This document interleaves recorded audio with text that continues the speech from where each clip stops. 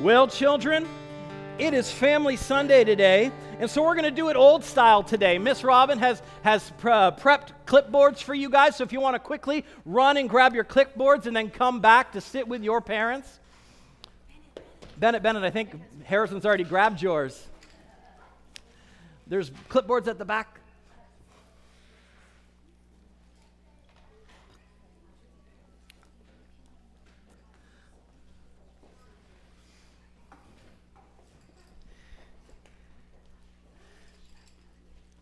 And so as I was preparing this week, I just felt, usually we would do a kids message and we'd get involved with them, but there was just a bunch of things that were burning on my heart as I was looking at what was going on in the world around us.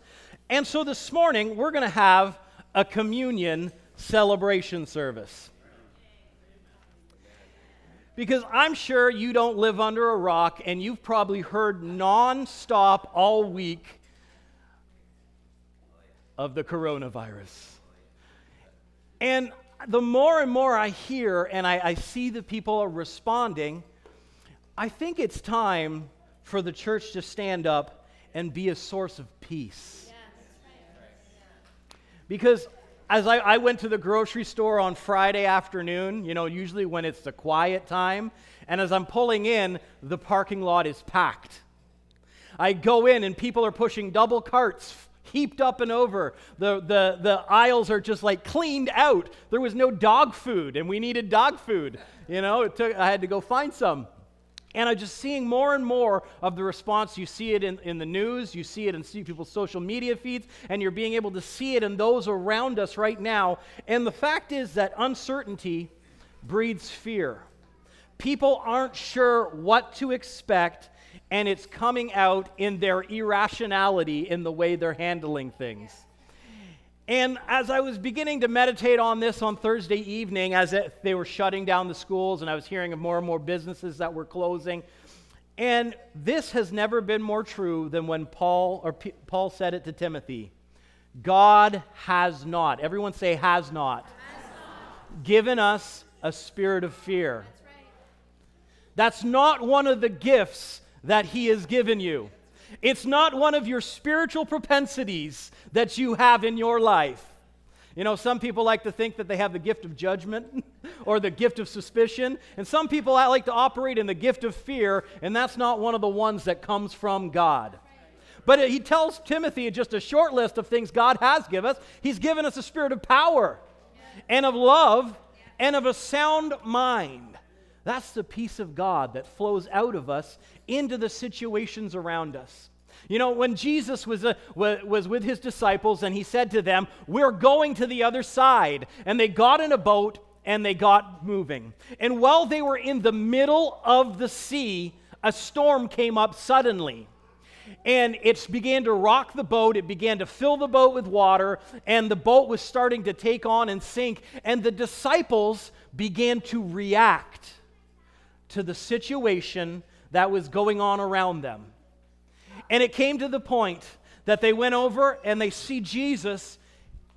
What was Jesus doing? He was sleeping in the midst of a storm where the ship is going down. And they wake him up and they say, "Don't you care that we're about to die?"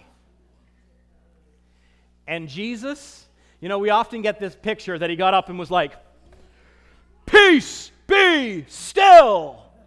But I believe with all my heart that he just went, "Peace, be still." And you can't release peace into a situation when you don't have peace on the inside of you.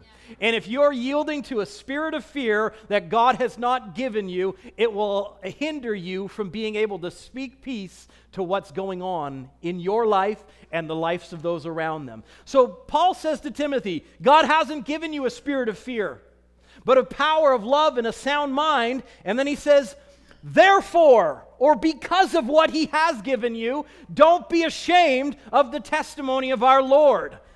Don't be ashamed to continue to spread the goodness of God. Don't be ashamed to continue to spread His peace. Don't be ashamed. Go ahead and speak the truth. When people are afraid they're going to be contracting the virus, you go ahead and just say, I believe my God protects me from all plagues, that if it touches my body, it dies. That's right. And Paul says, don't be ashamed of the testimony of me, who was a prisoner at that point. And he says, but share with me in the sufferings for the gospel, or the good news. What is he talking about? Share with me in the sufferings? Well, everyone else is freaking out. Trust me, you'll catch some flack when you're not. But that's okay. Yeah. That's right. And he says, for the gospel according to the power of God, who has saved us and has called us with a holy calling. You know, that's one of the founding scriptures of this church. When we talk about wanting you to find your spiritual destiny, you need to understand what you've been saved from and called to. Yes. And when he uses that word saved, it's the Greek word sozo, which its root means to be safe. And I want you to know that right now, in the midst of the situation, you are safe with God. And it means to save, to keep safe and sound, and to rescue from danger and destruction. It means to save a suffering one from perishing. And I love how the Strong's gives examples, i.e., one suffering from disease. The word literally encompasses, if you are suffering from disease, the salvation of God saves you from that. I love that. So we're talking about what you've been saved from. You've been saved from suffering. It means to make well. It means to heal. It means to restore to health. So even if you've gotten sick, it's okay. The Spirit of God within you can restore you back to your position of health.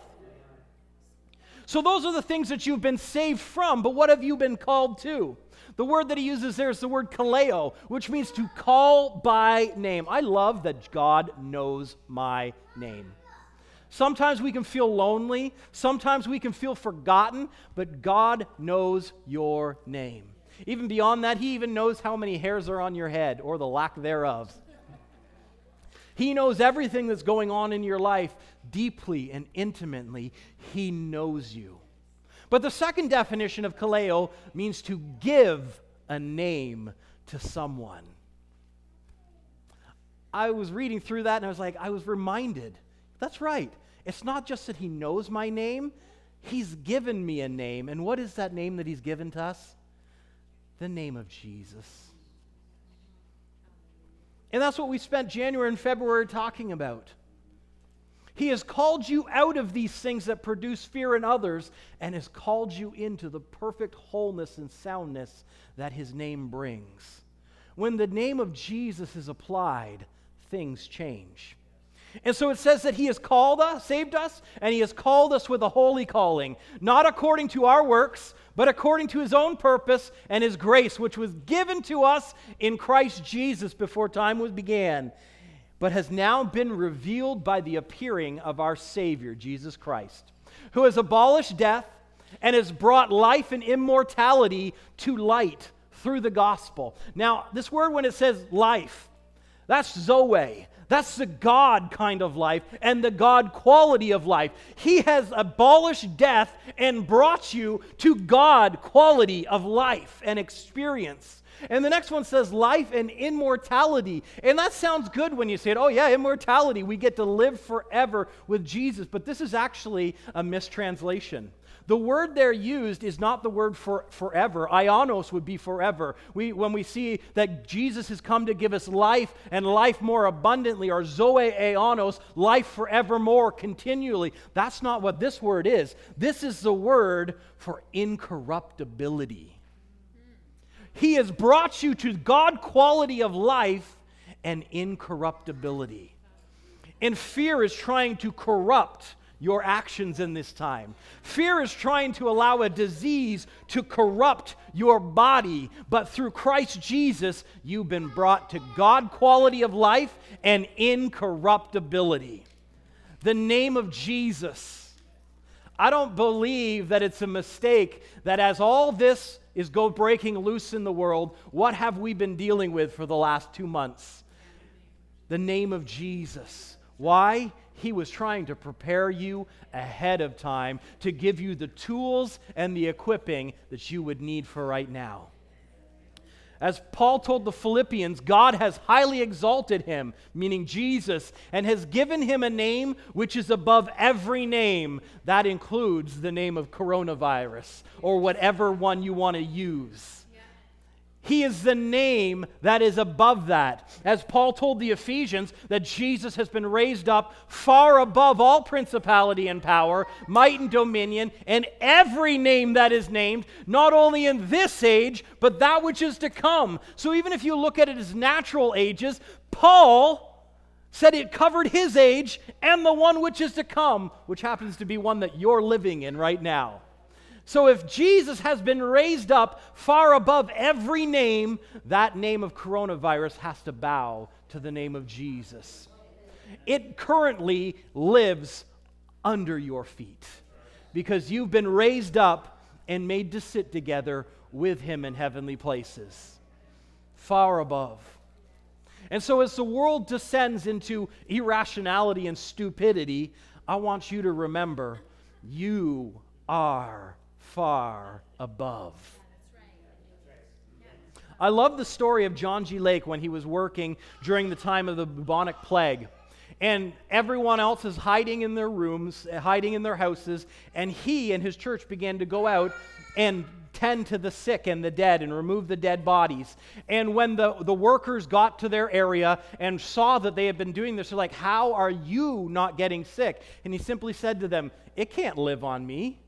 The power of God inside of me is greater than any disease and any plague. And they didn't believe him. And he said, seriously, let's do this test.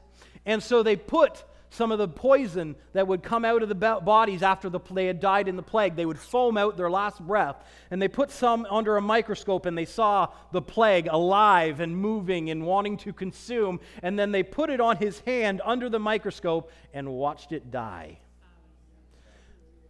I don't think John was just using empty words when he says, greater is he that is in you than he that is in the world. That's right. And so in this time of uncertainty, and this time where the world is having a harsh response, we need to remember something simple as Psalm 91. I love what David wrote there. In verse 1 he says, those who live in the shelter of the Most High will find rest in the shadow of the Almighty. So this is for people who choose to make their home and live their life under God. That is not everybody around us, though, but this is for you. That's right. And then he says in the next verse, this I declare about the Lord. Now let's jump back to last week's message when we were talking about authority. How did we say that authority is released? The centurion said to Jesus, I am also a man under authority. I say to this one, come, and I say to that one, go. I say to this one, do this, and he does it. How is your authority released? It's released through the words of your mouth and the spirit that's on the inside of you. It wants to rise up, and it wants to speak life. It wants to speak health. You need to let it do some speaking. A silent authority is an ineffective authority. And so David says, this is what I'll declare of my Lord. He alone is my refuge. He is my place of safety. He is my God, and I trust him. For he will rescue me from every trap and protect me from every deadly disease. It says he will cover me with his feathers, and he will shelter me with his wings. His faithful promises are my armor and protection. You notice there I'm personalizing it because when David was saying you, he was speaking to me. And so you go ahead and you put yourself in these verses. I like this verse here in verse 4. It brings us the picture of the protection of the mother bird. How it brings its little chicks in and puts its wings around them and becomes a protection from the elements. And the wind can be blowing against the mother bird, but the little chickies underneath are just warm and cozy and protected. That's a picture of you and God. He shelters you under his wings, and the winds can blow and the storms can come, but you ride out protection under his wings. So it says, don't be afraid of the terrors of the night, nor of the arrow that flies in day. Do not dread the diseases that stalk in darkness, nor the disaster that strikes at midday. 1,000 may fall at your side, and 10,000 at your right hand, but these evils will not touch you. This is important to remember. You live under the protection of God because of what you believe, but there are many people in this world that don't. And things may have the potential to get pretty bad around us in the coming weeks. But what happens around you doesn't have to happen to you and in you. And so he said, 1,000 at one side and 10,000 dying around you, these evils will not touch you. Next verse he says, only with your eyes shall you look and see the reward of the wicked. Meaning you won't have to experience it, but you may see it. If you make the Lord your refuge, and if you make the Most High your shelter, no evil will conquer you, and no plague will come near your home. That's something you should put on your lips. No plague comes near my home. No plague comes near my home. Yes. If you think of the children of Israel when they were leaving Egypt, the final plague, God had them put the blood of the Lamb on their doorposts, so that when the angel of death came towards it, it saw the blood and moved on. Do you know what the enemy sees when he comes to your door?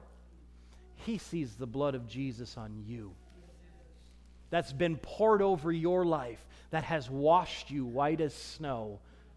And it stands and stops and says, I better find somebody else.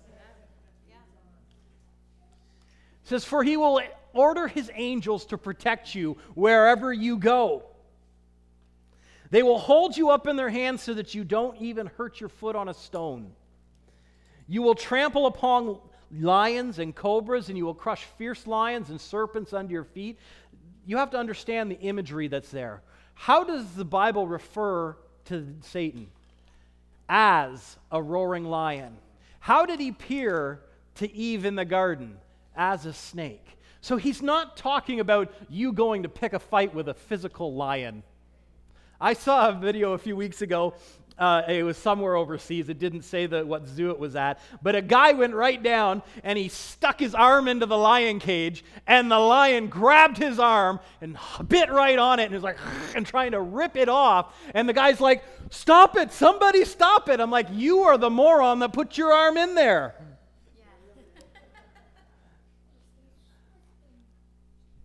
The reason why the enemy comes as a roaring lion, he's got no teeth to latch on to you. And all he can do is roar and make himself loud. And right now there might be a lot of roaring going on, but you have to remember he is under your feet.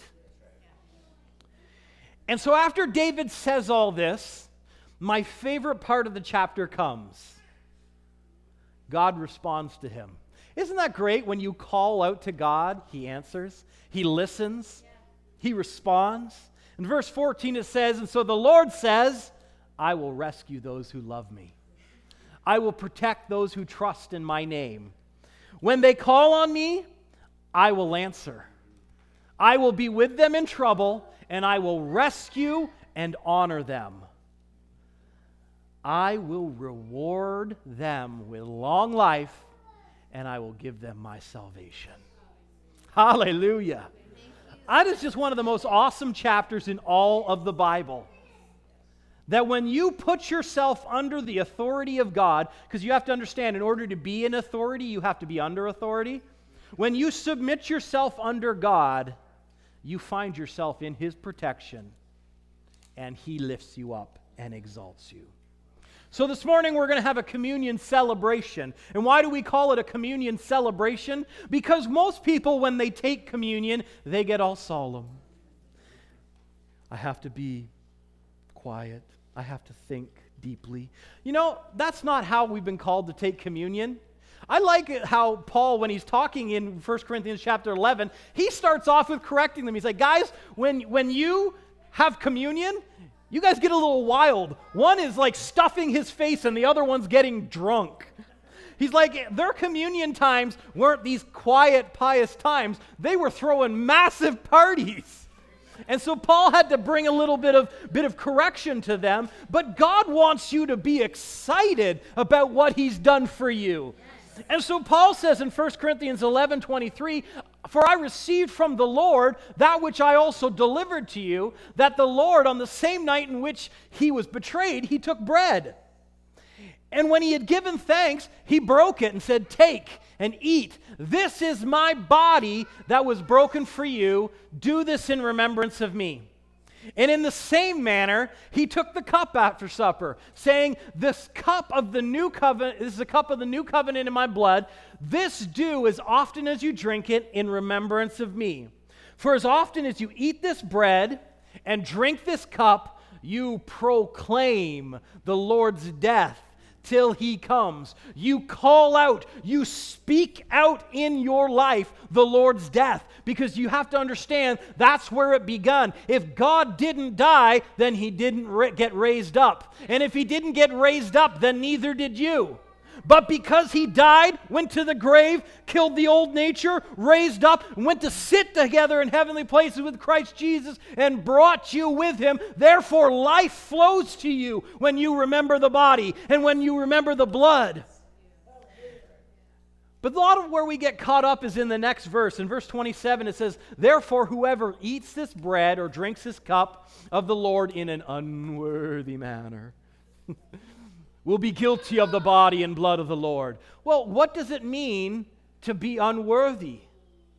The root word there that gets used is unfit, meaning you've put it into a place that it doesn't belong. It's kind of like that little kid's toy that most kids, when they're little babies, have. It's a little ball, and it's got a triangle, and it's a square, and it's a circle, and you can't fit the triangle into the circle. It only goes where it's supposed to be. When it comes to the body and the blood of Jesus, you apply it in the right place, and that is over your life and letting it build you up, strengthen you, letting it heal your body.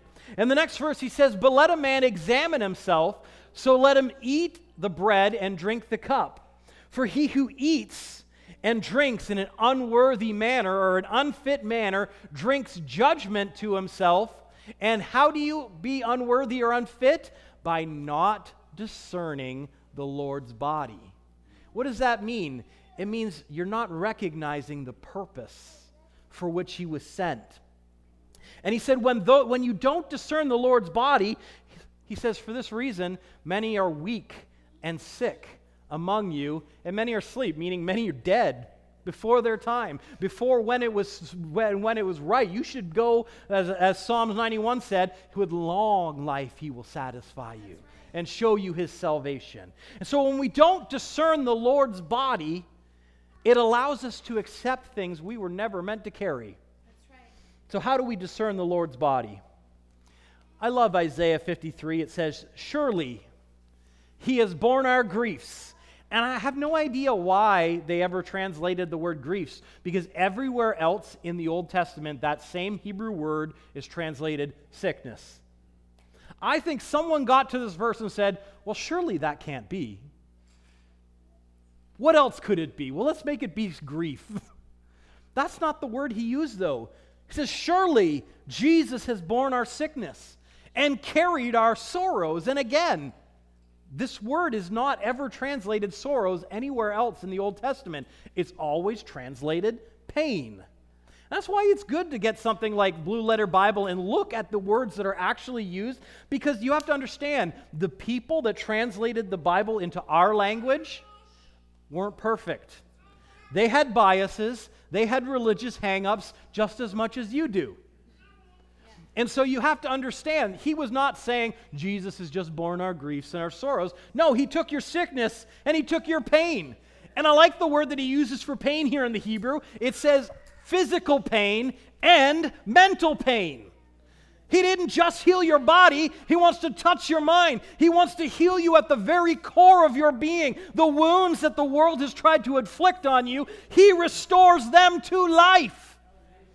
And it says, yes, we esteemed him stricken, smitten by God, and afflicted, but he was wounded for our transgressions. He was bruised for our iniquities. The chastisement for our what? Our peace. God has not given us a spirit of fear, but the work that he did go through brought peace to us. And by his stripes, we were healed. You have to understand, discerning the Lord's body, remember, when you take it, you remember how much he's healed you, how much his body was broken so that yours didn't have to be. How else do we discern the Lord's body? Well, in Ephesians chapter 2, verse 1-13 says this, but now Christ Jesus, who was once were afar off, have been brought near by the blood of Christ, for he himself is our peace, who has made both one and broken down the middle wall of separation, having abolished in his flesh the enmity, that is, the law and the commandments contained in the ordinances, so as to create in himself one man from the two, thus making, what's the last word? Peace.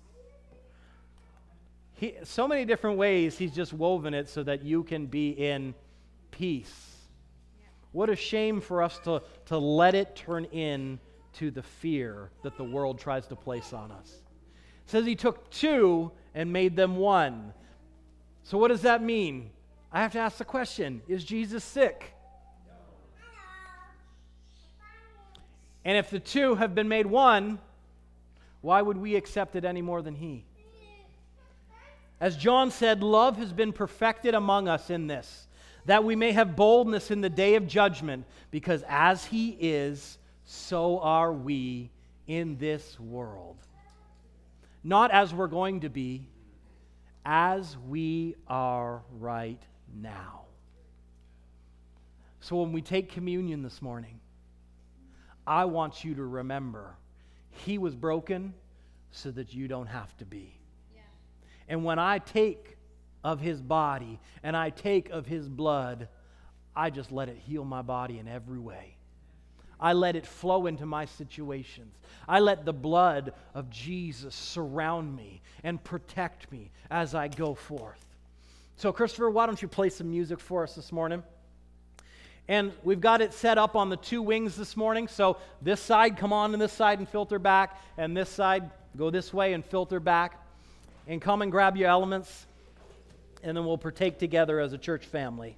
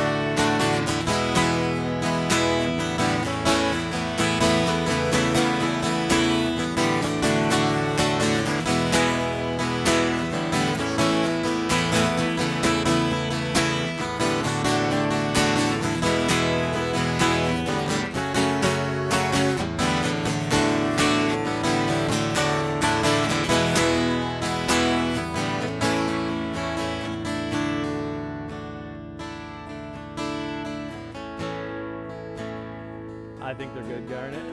Toph, did you get some? Hey, Mitch, can you grab Toph some? You know, we've got a little wafer here this morning and some juice, but you know that you can take this every day, multiple times a day, using whatever you want. You know that Jesus didn't have a little wafer and some juice. He probably had some bread and some wine. You know, one time I was like, I felt, I need to take communion this morning. And I opened up my fridge, and all I had was a saltine cracker and some prune juice. Like, well, that'll be it. I poured it in. I gave some cups to the boys, and they went, what is that? This represents the body of Jesus. It's already been broken for you. This is the blood of Jesus that signed the covenant that we live in today. He used His blood and not yours because He doesn't fail. And so it stands true today just as much as the day that He signed it on the cross. And so, Father, we thank You for Your body. And right now we partake of Your broken body, and we know that it speaks health to all our faculties. And so we thank You for it in Jesus' name. Let's partake.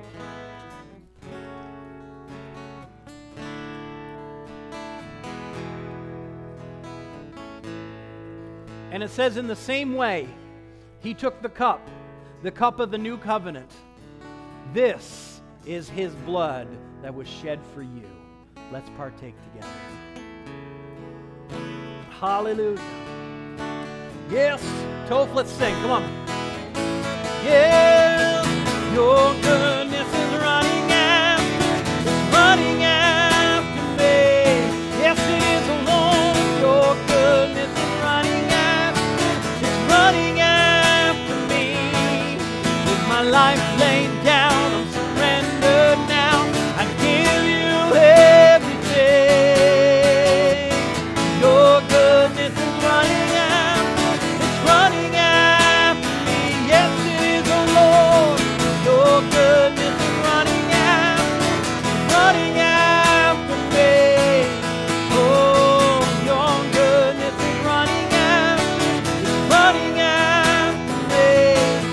With my life laid down, I'm surrendered now. I give You everything. Your goodness is running after me. All my life You have been faithful. All my life You have been so good. With every breath that I am able, I will sing of the goodness of God. Guys, I don't know what the days ahead of us are going to look like in the world around us, but whatever it is, work from a place of peace. Be a good example to those around you. I don't know how many different Christians I've already seen, pastors saying, if I close my doors this week, we won't survive. Come on. God is still your provider, your protector. So as fear grips people, let's be a light. To those of you watching us via the internet today, you don't have to be afraid. If you haven't made Jesus the Lord of your life, now's the time to do it. Let His blood wash over you. Let it become your protection in this time. And we would love to pray with you right now. Come on, church. Father, right now I receive Jesus. I believe that He died for me and that You rose Him from the dead. And right now I receive Him, and I thank You that today is a new day. If you prayed that prayer with us this morning, I would like you to get in contact with us, and these days ahead, let Jesus be your anchor. You guys are all blessed. Let's have some coffee and some good conversations.